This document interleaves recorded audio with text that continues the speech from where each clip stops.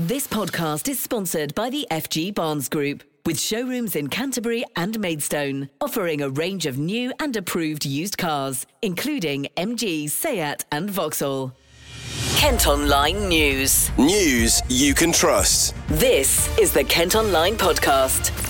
Nicola Everett. Hello, hope you're okay. Thanks ever so much for downloading today's episode. It's Friday, September the 23rd, very nearly the weekend. Coming up, we've got plans to upgrade part of Sheppey coming under the spotlight. Find out why people in Medway are scared to use a local wreck. Plus, you can hear from former Strictly star Ola Jordan ahead of the new series launch show tonight. Must be nearly Christmas, surely. But first today, the future of a 280-year-old paper mill near Canterbury has been thrown into doubt again after the owners were placed into administration. 80 jobs were saved at the site in Chartham during a buyout 2 years ago. But the company, which also has sites elsewhere, says it's been making a loss, blaming a difficult trading environment because of COVID and the cost of living crisis. Not the first company to say that, I'm sure. It's thought about 90 people worked at Chartham Paper Mill, with 67 understood to have already lost their jobs. Well, a statement has been released by the administrators. This is what some of it has to say. The directors of the group worked extensively, exploring all options to safeguard the future of the business, but with a solvent solution unable to be secured, took the difficult decision to place the group's UK companies into administration. Regrettably, the joint administrators made 368 of the group's 463 UK-based employees redundant immediately following their appointment. A total of 95 members of staff have been retained by the joint administrators to assist them with the operation of limited activity across the two sites, whilst they explore any possibility of a sale of the sites and assets. So really, really difficult time for those families involved there. And this news comes as the Chancellor announces a mini budget in a bid to help with the cost of living. We say mini, but Kwasi Kwarteng actually announced the biggest tax cuts since 1972. That is how, Mr. Speaker, we will turn this vicious cycle of stagnation into a virtuous cycle of growth. So, as a government, we will focus on growth, even where that means taking difficult decisions. It'll benefit around 660,000 of the country's biggest earners, but what about the rest of us? Well, we'll see a reduction in the basic rate of income tax from 20p to 19p brought forward to next year, stamp duties being cut too. With some reaction, here's Antonio Fletcher from Whitehead Monkton Solicitors in Maidstone. In terms of positives, I think it very much depends on which hat you're wearing as to whether they're positive or not. I think certainly the government will say that measures around the, for example, one of the first things that the Chancellor mentioned was strikes during his announcement, and the fact that that having strikes lined up was, in his view, sort of not a positive thing to be talking about. I think it's never a positive thing, but the targeting of strikes, adding a further complexity to circumstances when strikes can be called. Certainly, I would hasten to add that many employees and trade unions would disagree that is a positive thing, but perhaps business leaders would take a view that from a stability perspective that would be a positive thing. Certainly there are positives that people can draw from things like tax cuts and repeals of changes to NI and things like that should result in more money in people's pockets. That's sort of, again, being presented as a way of trying to remove more of the burden from the benefit system, but B, also bearing in mind that we have gaps in the workforce, and quite significant ones in certain sectors, of trying to encourage more people to get either back into work or potentially work more hours and earn more and things like that. So that is, perhaps a change that is more pro-employer and employee, hopefully helps the employers heal the gaps that they have in their workforces, but also from an employee's perspective means that they've got more money in their pockets. Well, the MP for Tunbridge Wells is calling on the new Chancellor to build on what he's described as our excellence in science and innovation. Greg Clark had this question for him in the Commons. So will my right honourable friend say whether he's still committed to reaching the 2.4% international average for R&D investment by 2027 and to achieve his target of 20 billion by the end of this Parliament? Kwasi Kwarteng responded by saying he would work with him on the matter. Meantime, the MP for Faversham and Mid Kent welcomed what she called the Chancellor's focus and drive for increased economic growth. But speaking in the Commons earlier, Helen Whately wanted reassurance on one thing. Can I ask him to assure me as part of that government will be absolutely focused as well on reducing the barriers that sometimes prevent people from working more and earning more, particularly skills and childcare? Here's Kwasi Kwarteng's response. That's clearly an issue which can unlock growth and also protect families so that they can go out and earn money to look after their family. I mean, that's really important. We'd love to know what you think of today's announcements. Will they help you, or should the government have gone even further? You can comment on the story at Kent Online or via our socials. Meantime, the government's drawing up plans to allow new grammar schools to open, ending a 24-year ban. Education Secretary Kit Malthouse says they're looking at the policy as they want to give parents more choice. Now, Kent is currently one of the only counties to still have a grammar system. Many have had to expand in recent years as demand for places has risen. Kent Online News. Other top stories for you today, and a teenager's denied murdering a man who was stabbed to death in Tunbridge. 20-year-old Thomas Waugh was found slumped against a wall in Avebury Avenue last month. A 16-year-old from the town is due to go on trial in February. A 17-year-old from London is due to enter a plea to the same charge next month. A woman's been banned from a block of flats in Herne after making her neighbours' lives a misery with antisocial behaviour. People living in Ridley Close have had to deal with noise, threats of violence and visitors coming and going throughout the day and night. The council has now secured a court order preventing her from entering the building. Litter wardens have issued £250,000 worth of fines in and around Canterbury in just 4 months. National Enforcement Solutions started patrolling the city along with Whitstable and Herne Bay in May. Around 1,650 penalties have been handed out. We're told the majority are for dropping cigarette butts. Now, plans to redevelop part of Sheppey have been criticised for focusing on building a new crazy golf course instead of upgrading a swimming pool. Bosses have applied for £20 million of funding through the government's Levelling Up scheme. The Sheerness Revival project is designed to improve health, education, leisure and employment opportunities on the island. But local councillor Bill Tatton isn't happy. The money would be far better spent on the swimming pool towards life skills where children, adults, whomever can be taught, if you like, the minimum of the starfish floating exercises that are being shown by RLNI. I don't see how anyone will get any life skills from a crazy golf course. We already have a literally brand new one at Laysdown Promenade. We also have a pitch and putt at Shellness Road, a par 3 pitch and putt at Shellness Road in Laysdown again. And we also have Sheppey Golf Course, which opens up their doors, if you like, in the afternoon to non-members. So what else would you like to spend the money on? All of it should be spent on upgrading the swimming pool because it does give life skills. Other things, yes, I suppose you could spend some on them. I would personally like to see more employment attracted to the island. Do you think people from the rest of the island can get to Sheerness? No, because the transport infrastructure is not desirable.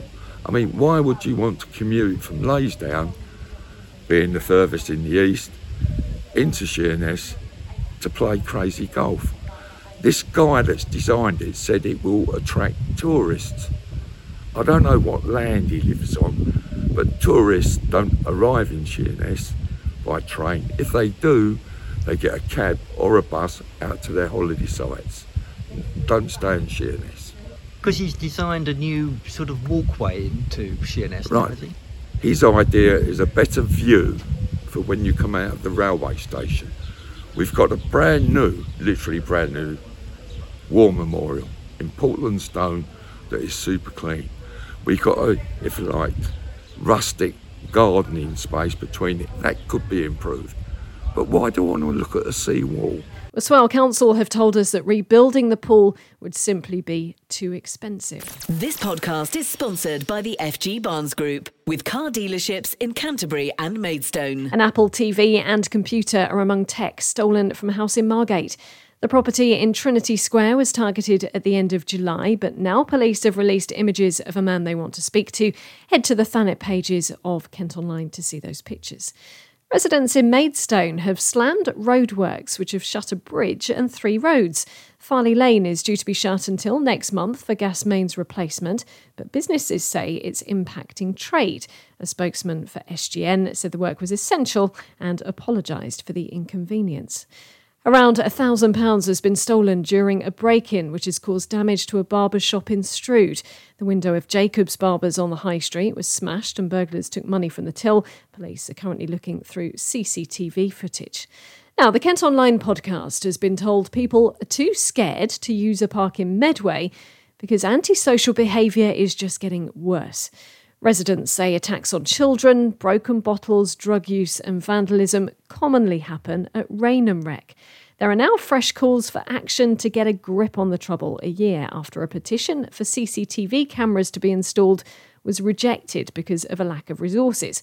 Well, I've been speaking to Stuart Bourne, who's from the Rainham Rec community group. There's lots of issues surrounding it. I mean, the part of it's boredom, and we used to have quite a good youth service and facilities for youth around in Rainham. That's gone. But antisocial behaviour has always been a problem, but I'm more concerned about the sort of high-level stuff in terms of the criminal behaviour and the sort of drug dealing that we've seen increased inside the rec. Its proximity to Rainham Station could potentially be a reason for that. You know, we talk about county lines, drug dealing and stuff like that increasing. Maybe this is just sort of the overspill from that. So what sort of things, Stuart, have you seen in the rec when you've been there? What sort of evidence have you found? Well, the first things you see is just litter strewn all over the place. We've seen it on so many occasions where you just walked in there and there's beer cans, broken bottles all the way around it. And then next when you start seeing sort of graffiti and sort of that sort of level, and then you also see damage. We've planted some trees. They've all been destroyed or broken. Some of them have anyway. And we've had graffiti against our signs and stuff like that. And then you just hear, I mean, I don't see it myself, but we've heard a lot of residents talk about troublesome youths and adults sort of being loud and aggressive to people in the area. It all spirals out every time you go down there. It's quite a large area and it has a children's play section as well. But are you concerned that people are actually being put off from going there because of what's happening? Yeah, I mean, I and a lot of us talk to a lot of the regular users of the park, and one of the things we hear the most is that they're sometimes scared to use the park as they used to, especially at night. It's a major walkthrough from people leaving Rainham Station. People avoid it at night because there's limited lighting and stuff like that, and in the evenings sometimes that's when these people gather, and it's right next to the main park, and they're intimidating to a lot of people. And I also know a few parents who avoid taking their kids there just for the same reasons. What are you trying to do to tackle this problem then, Stuart? Well, as you said, we had the petition last year, which we got 416 signatures, which is a quite large petition for a small council one. That obviously didn't happen, so we're just going to keep up the pressure. I mean, we're not going to let this issue die away. We're going to keep running stories. We're going to keep asking people, because every time we talk to people about it, they'll all say, why don't we just put CCTV up there? Why don't you just put CCTV up there? So we're going to keep the pressure up and hopefully eventually someone will listen to us. How else are you hoping to transform the park finally? We're just going to keep what we're doing and just pick up the litter. We've added some more trees. We've had a willow den put in. We promote the park and point out some of the really beautiful plants and areas that are in there. So we're going to try and do our best and try and keep it tidy as best we can, but we'll just see how we get on. Kent Police say there were just 2 reports of antisocial behaviour there in August. They're reminding people to report any potential issues. Kent Online reports. The mum of a Medway toddler with a rare genetic condition says there is hope as the first stage of drug research was successful. 18-month-old Leo couldn't move his arms or legs when he was born before later being diagnosed with something called TBCD. He also suffers from epileptic seizures. Well, his parents have since been working with an American company. They're developing life-changing drugs for the tot. You can read their story in full by heading to the story at Kent Online. Arriva bus drivers in Kent have announced another strike date. 600 members of the Unite Union are walking out next Friday in a dispute over pay. Industrial action was previously postponed following the death of the Queen. Plans to build 4,000 homes on the outskirts of Canterbury are expected to be given the go-ahead. The Mountfield Park Garden City would also include schools, office space, community buildings, sports facilities and a health centre. It's previously been delayed because of legal issues, but planning officers will meet next Thursday to discuss the proposals. An award-winning microbrewery in Dover has announced it's closing this weekend. The Thirsty Scarecrow made the announcement on its socials. It was Britain's first micro cider house and was awarded the title of Best Cider Provider in the Dover District in 2017. And plans to redevelop a Kent social club have been rejected amid claims the designs would win an Olympic gold medal for boring architecture.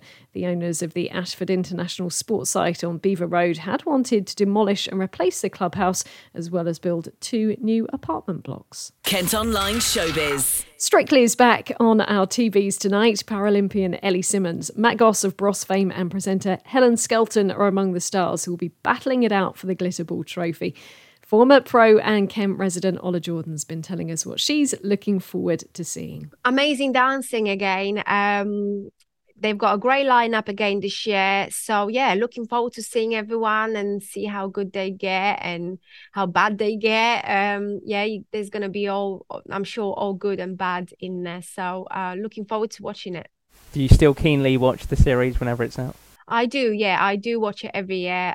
We've got a column in Hello every week, so we comment on everyone. It's good. It's good fun, and I think the whole country needs a bit of Strictly and sparkle right now. Tracy Emin's going to auction off a painting to raise money for a community studio in her hometown of Margate. She's created the piece, which is called Like a Cloud of Blood, after being treated for bladder cancer. It's expected to sell for more than £500,000 next month. A huge outdoor cinema is returning to Kent next week. The open-air Luna Cinema will be at Rochester Castle. Elvis, Spider-Man, Harry Potter and Rocket Man will all be showing between Thursday and Sunday.